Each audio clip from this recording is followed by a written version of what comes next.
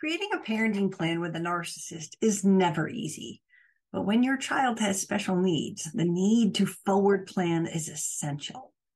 Children who have special needs require extra time, care, and often money. My name is Tracy Malone, and I am the founder of NarcissistAbuseSupport.com, a global resource for victims of narcissistic abuse. And I'm the author of Divorcing Your Narcissist. You Can't Make This Shit Up. I'm also an international abuse coach, and I'm here to help. If you have questions or are just looking to finally heal after all of this, my information is below. I've also been building a parenting plan course for a long time, and it's almost ready. So if this particular lesson comes in handy for you, I've got the resources and the hope to hopefully help you, whether your child has special needs or not, but to get the right parenting plan so that this post-divorce abuse stuff, particularly in the child arena, can be, to the best that we can possibly make it. The needs are different. But today we're going to talk about that special needs child. The added obligations can cause a marriage to fail. And, studies show that 85% of parents with special needs children do get divorced. The shocking rate of divorce is often due to the stressors and meeting the requirements of that child. So if it's hard now, imagine what it's going to be when you get a divorce. If you're in a divorce and trying to decide these factors, remember, what you're seeing now is a good reflection of the cooperation that you're going to get later on. I've had so many clients with special needs children and just fighting for the simple things like a wheelchair or replacement of the equipment that they need becomes a battle forever. So today I've got a special guest out there, and her name is Rebecca Stern. She's a special needs parenting plan expert and a mediator. And we're going to look at some things that you really need to be made aware of and how to best plan out for your special needs children. So let's go meet her and see what she's got to say and what she can add to this conversation. Welcome, Rebecca. Thank you so much for joining me. Thanks so much for having me, Tracy. I am so happy that you are here because many people struggle with parenting plans without a special needs child. But when we've got a special needs child, there's so much more that we need to consider and take into account. So what I want to start with asking you is, a lot of people in my arena don't even understand that what their child has is a special need.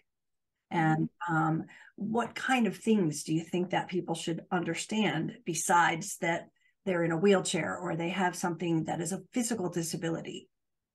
Right. A lot of times when we say the term special needs, we think of those things that we can see, the physical disabilities, but there are so many different hidden challenges that we also need to pay attention to.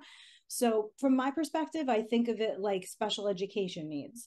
If there's anything that your child would need support for in school, and without that scaffolding, they wouldn't be able to access their education in a way equal to the child sitting next to them, that to me is a special need. I mean, everybody talks about the language and describes things differently, but it's really anything that's a little bit extra. So that can be something as serious as being way on the autism spectrum.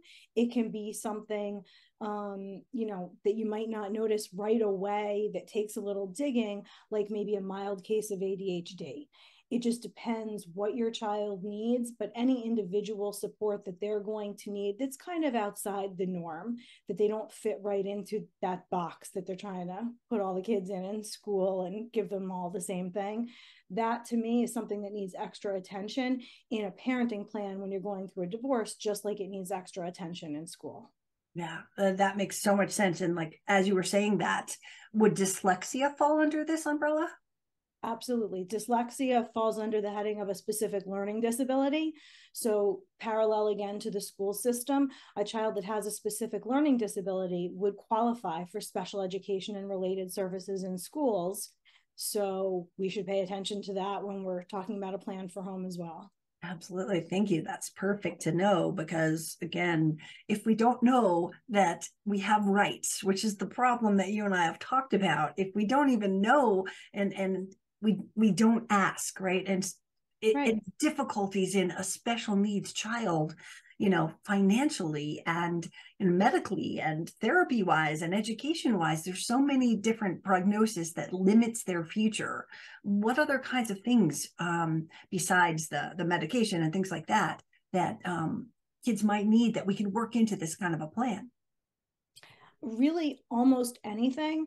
The way I look at it when we're building a special needs parenting plan is anyone who's going to be a caregiver for your child, they need to understand, accept, be on board with, and be able to provide whatever that child needs to help them thrive throughout their day.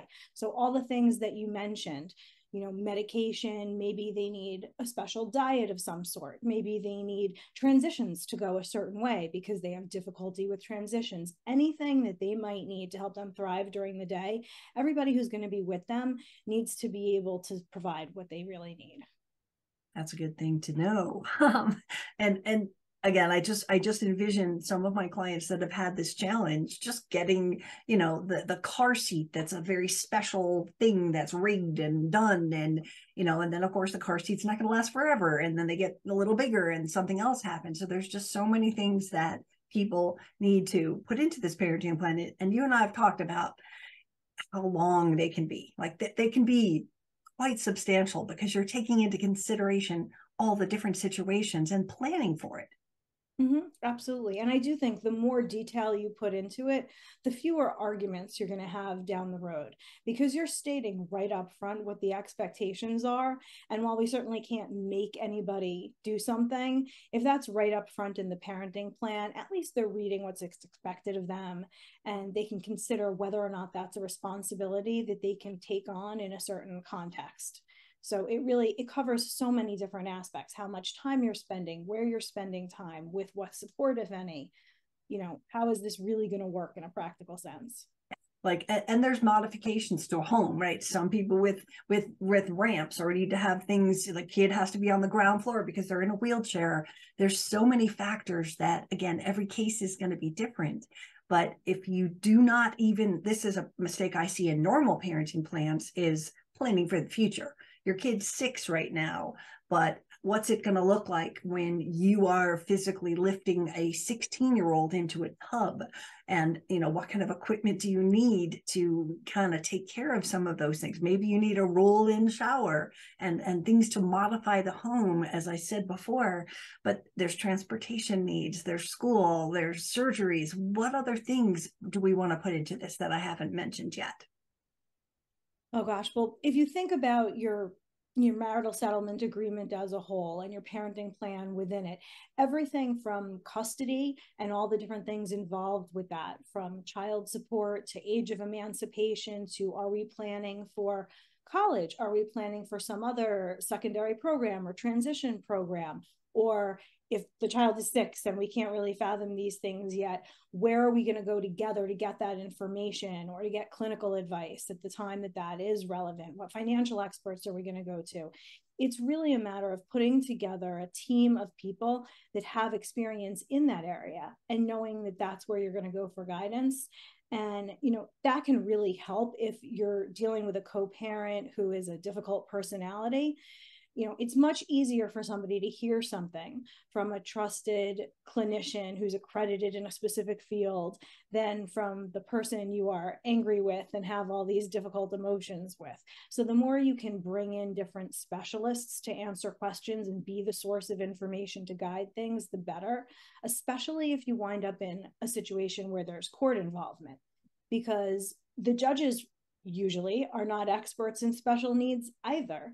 And really, they have these 2 people arguing over something. They don't know what the right thing is for your child. They want to prioritize the best interest of your child, but what is that? So the more you can bring in, evaluation reports and things like that from clinical professionals, the better chance you're going to have of getting those things enforced as being necessary if a clinician says it's necessary. Yeah. And that's the key part here. I picture every parenting plan as a boundary document, and especially in my audience with narcissistic spouses, they end up surrendering and going, I fought so long just to get child support. I'm just done. I don't even want to, I don't want to make a fuss. I just count me out, right? They're walking away from the actual fighting for what they need. And I tell them this is not only a boundary document to keep the peace in your future, because you've thought of every type of situation, right? But it is also, you either pay now or you pay later. And if you're going to have those arguments, whether it be into the court system or with a parent coordinator or someone else, it's going to keep costing you and costing you. But if you took the time from the beginning to really map it out, and I am talking, beyond the 18 years, because a lot of special needs children don't age out at 18. And if you don't take that into consideration, your narcissistic spouse at 18 is going to be all done, thank you. And then you're left with the buying of the wheelchair and the special things that you have to do, because they're simply just in argumentative mode, as narcissists are. But when you give up and surrender and you don't stand up for your rights, it comes back to bite you. 100%. You have to do your homework. You have to have your arms around what you're entitled to. I mean, even if a child doesn't have some kind of special need diagnosis, when your child turns 18, you can't even see their medical records at the pediatrician unless you do the paperwork with them and they grant you the authority to look at that. So think about if you're in that situation and your child has some major medical issues or mental health issues. You really have to plan for it so that you can retain the control that you need to be able to help support them in the ways that they need. Absolutely. And again, the cost of it, while upfront is, small comparison to the whole divorce process. I ask people, I'm like, how much did you spend on your wedding dress? Right. How long did you wear that? We're talking about an 18-year wedding dress. And how much would that be if you, concatenated it over to 18 years and just say, I need to make this investment because that will keep the peace for the rest of our child's life and be able to financially protect them. I know that you talk a lot about setting up like funds and trusts for the future. And I know a lot of people are like, we don't have money for that. What is a trust and a financial security plan for your child look like, even if you don't have money? I think they still need it, right? Yeah. So people hear the word trust and they say, I'm not uber wealthy. I'm not setting up a trust for my child. But it's very different from that when it comes to special needs. And just like anything else in your divorce, you need to find that team. So I always recommend to parents who have children with special education needs that they seek out attorneys and financial experts who can set up the different tools that are going to protect assets for them. So, for example, if you go to a certified divorce financial analyst who also understands special needs, they can figure out what is the right kind of trust for you. And by trust, all we're saying is you're going to put money in an account in a certain place that's saved for a certain purpose. It's like it has caution cones around it. So say, for example, you are getting some kind of state aid for your child because they're entitled to disability benefits. They can't get that if they have above a certain threshold of income. And they may have other sources of income. They may have assets. But if you put them in a special needs trust, that's not going to prevent them from accessing those benefits. And then within that trust, there are also certain kinds of accounts. There's something called an ABLE account that a lot of people have never heard of. Most people have heard of a 529 account, and they know that that's a good way to save for college and save on taxes and take advantage of that benefit by doing it. Well, if your child has any kind of special need, you can open an ABLE account that's similar to a 529, but it's actually broader in what you can use it for. It's not just specifically for tuition. They can use it on housing, on groceries, on all kinds of things.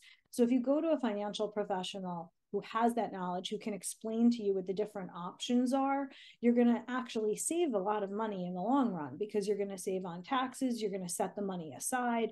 You're going to set up some sort of system, perhaps, where both parents are contributing regularly.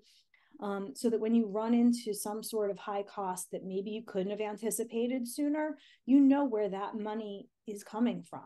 Because so many things are unpredictable. Insurance could change in the future. That's something that comes up a lot. And then all of a sudden, we're going to be in medical debt. So these are ways to avoid that kind of a crisis. That's so helpful. People need to understand that because we all know about that 529 college plan, right? But they don't necessarily know what is in this. And that's what you help people with, right? Absolutely. And it's going to help if you anticipate what might come up down the road, but sometimes you can't anticipate things. Mm-hmm. And they say the devil is in the details. We'll talk about co-parenting and shared costs, and by what percentage are we sharing the basketball uniform and all the extracurriculars and things like that. And let's say a couple is sharing them 50%. Okay, well, it's one thing to talk about a basketball uniform that might be $40. What about a therapeutic boarding school? That's a whole different ball game, and nobody thought 10 years before it happened that that's what they were going to be talking about. So maybe you want to deal with things above a certain dollar amount in a different way. Maybe if something is an extraordinary expense, a different conversation is required. But it's looking at those things and seeing what you want to put in your agreement that might help to avoid future pitfalls that can really be helpful if you have professionals who know to help you ask those questions. Exactly. Now, do you see a lot of parents giving and like fighting back and forth with each other over these kind of costs? And again, NARC world, they fight over the paper that it was printed on, just to fight. But when you're getting into this kind of thing, does the courts actually have almost like more power to say no? This is sort of come together. This information is from this expert, and the doctors say you're going to need this, or you do need this. Does the court have more power to enforce this? Because we know narcissists don't always obey what they're ordered to do. Of course. And yes, the courts do have some control. Again, it's very hard to get somebody to do something that they just don't want to do. But of course, if you wind up in a hearing in front of a judge, they can tell you XYZ is in the best interest of the child, and therefore you must do it. But again, it goes back to getting that backup support documentation so that your judge knows it's important, it's necessary for your child, because they're not going to know that your child has to go to a particular program, has to receive a certain clinical service. They're not going to know unless they see, oh, but Dr. So-and-so said it's medically necessary. Mm-hmm. That can make all the difference. Yeah. And I think that also ties into the sort of resolution, conflict policy, that if we don't agree, this is the first level of like a parent coordinator. Or again, maybe it's that if the doctor, in charge of the case says the child needs this, then we listen to that. Next level is parent coordinator. Next level is mediation, and onward, right? So that also can get written in here so that you have a plan if you don't get along, instead of going, okay, fine, I'll pay for the wheelchair, right? Yes, there are tools at all different levels. I mean, you said, do you see parents argue? Of course, even the most amicable of parents have disagreements about shared child-related expenses and things like that. And one of the first solutions we can do is try to get them to use a good co-parenting app, because that can simplify it so they're not having those discussions. Mm-hmm. They're just putting in, $20 for this, $30 for that at the end of the month or the quarter. They settle it up, and that can really diffuse a lot of those arguments. Mm-hmm. And that can really be used for any type of expense. So I do encourage clients to use those apps. I think they're a great way to avoid those messier conversations. And then it kind of goes up and up from there when you get that support for the larger things that are needed, and you're able to put that, like you said, into the details of your agreements and plan for it. That really helps. Even if you have a parenting plan that's really not that robust, and you see that problems are developing because you haven't put some of these things in, you can go back and add them. You can create an amendment to your parenting plan and say, well, we didn't think of this before, but things have changed. Our child has gotten older, life changes, needs change. And now I think we need to include some more details. And you can have somebody draft something and hopefully agree on it. But if not, submit it to the court for a review and see if you can add something to your parenting plan as you move along through the years. That's so helpful to know, because people don't even think about that in a normal parenting plan, that this is sort of liquid. It's liquid when we go back to court and we fight and we argue, but they think it's written in stone, and they just walk away and go, okay, I'm just not going to fight. but to know that we can just add this. And again, with a special needs child, we don't know if their cancer is going to do something and they're going to lose a leg and they're, I mean, we don't know what's going to happen. And so planning ahead and knowing and even having a line in there that, at any time, either parent can come back and say, we need to modify this and change it. Absolutely. And I mean, we talk all the time about how we have to separate the emotion from the divorce, from the homework of divorce.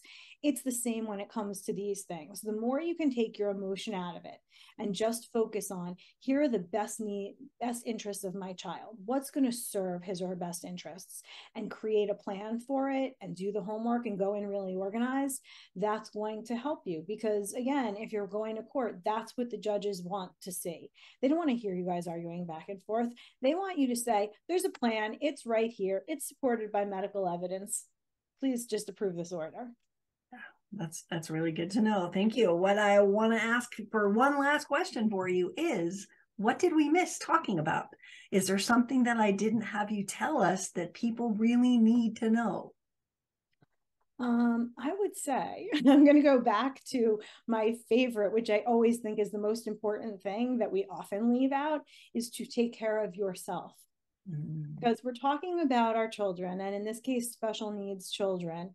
Wow, is that overwhelming and exhausting, especially when you're going through a divorce.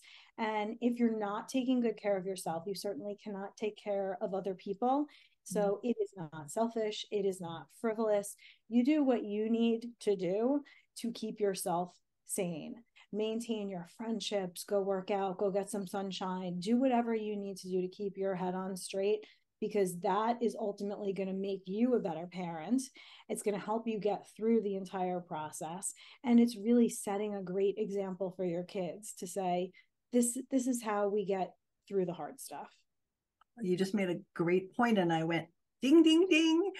Can something be worked into the plan? Because if someone is the primary parent, and maybe the kid lives with them full time, maybe they don't, but they're the primary care who isn't having that time to take care of themselves, could something be worked in to get some daycare or nursing help in so that that parent can go for a walk?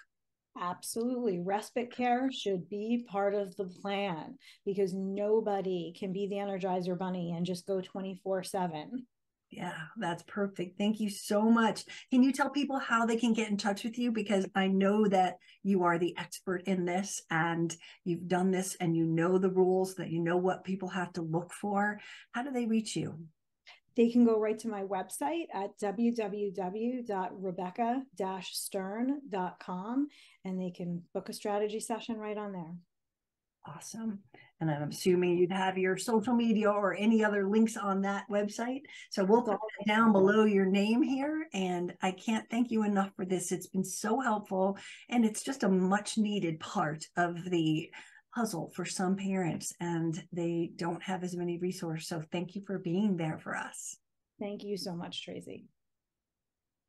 I hope that was helpful for you. If you have a child with special needs, please reach out to Rebecca and do that consultation. What do I need to know? Steer me in the right direction. Help me. She may not be in your state, but she does this as coaching, so she can help you wherever you are. And she really is the expert. So this is Tracy Malone. Thank you for watching. If you are new to my channel, please subscribe.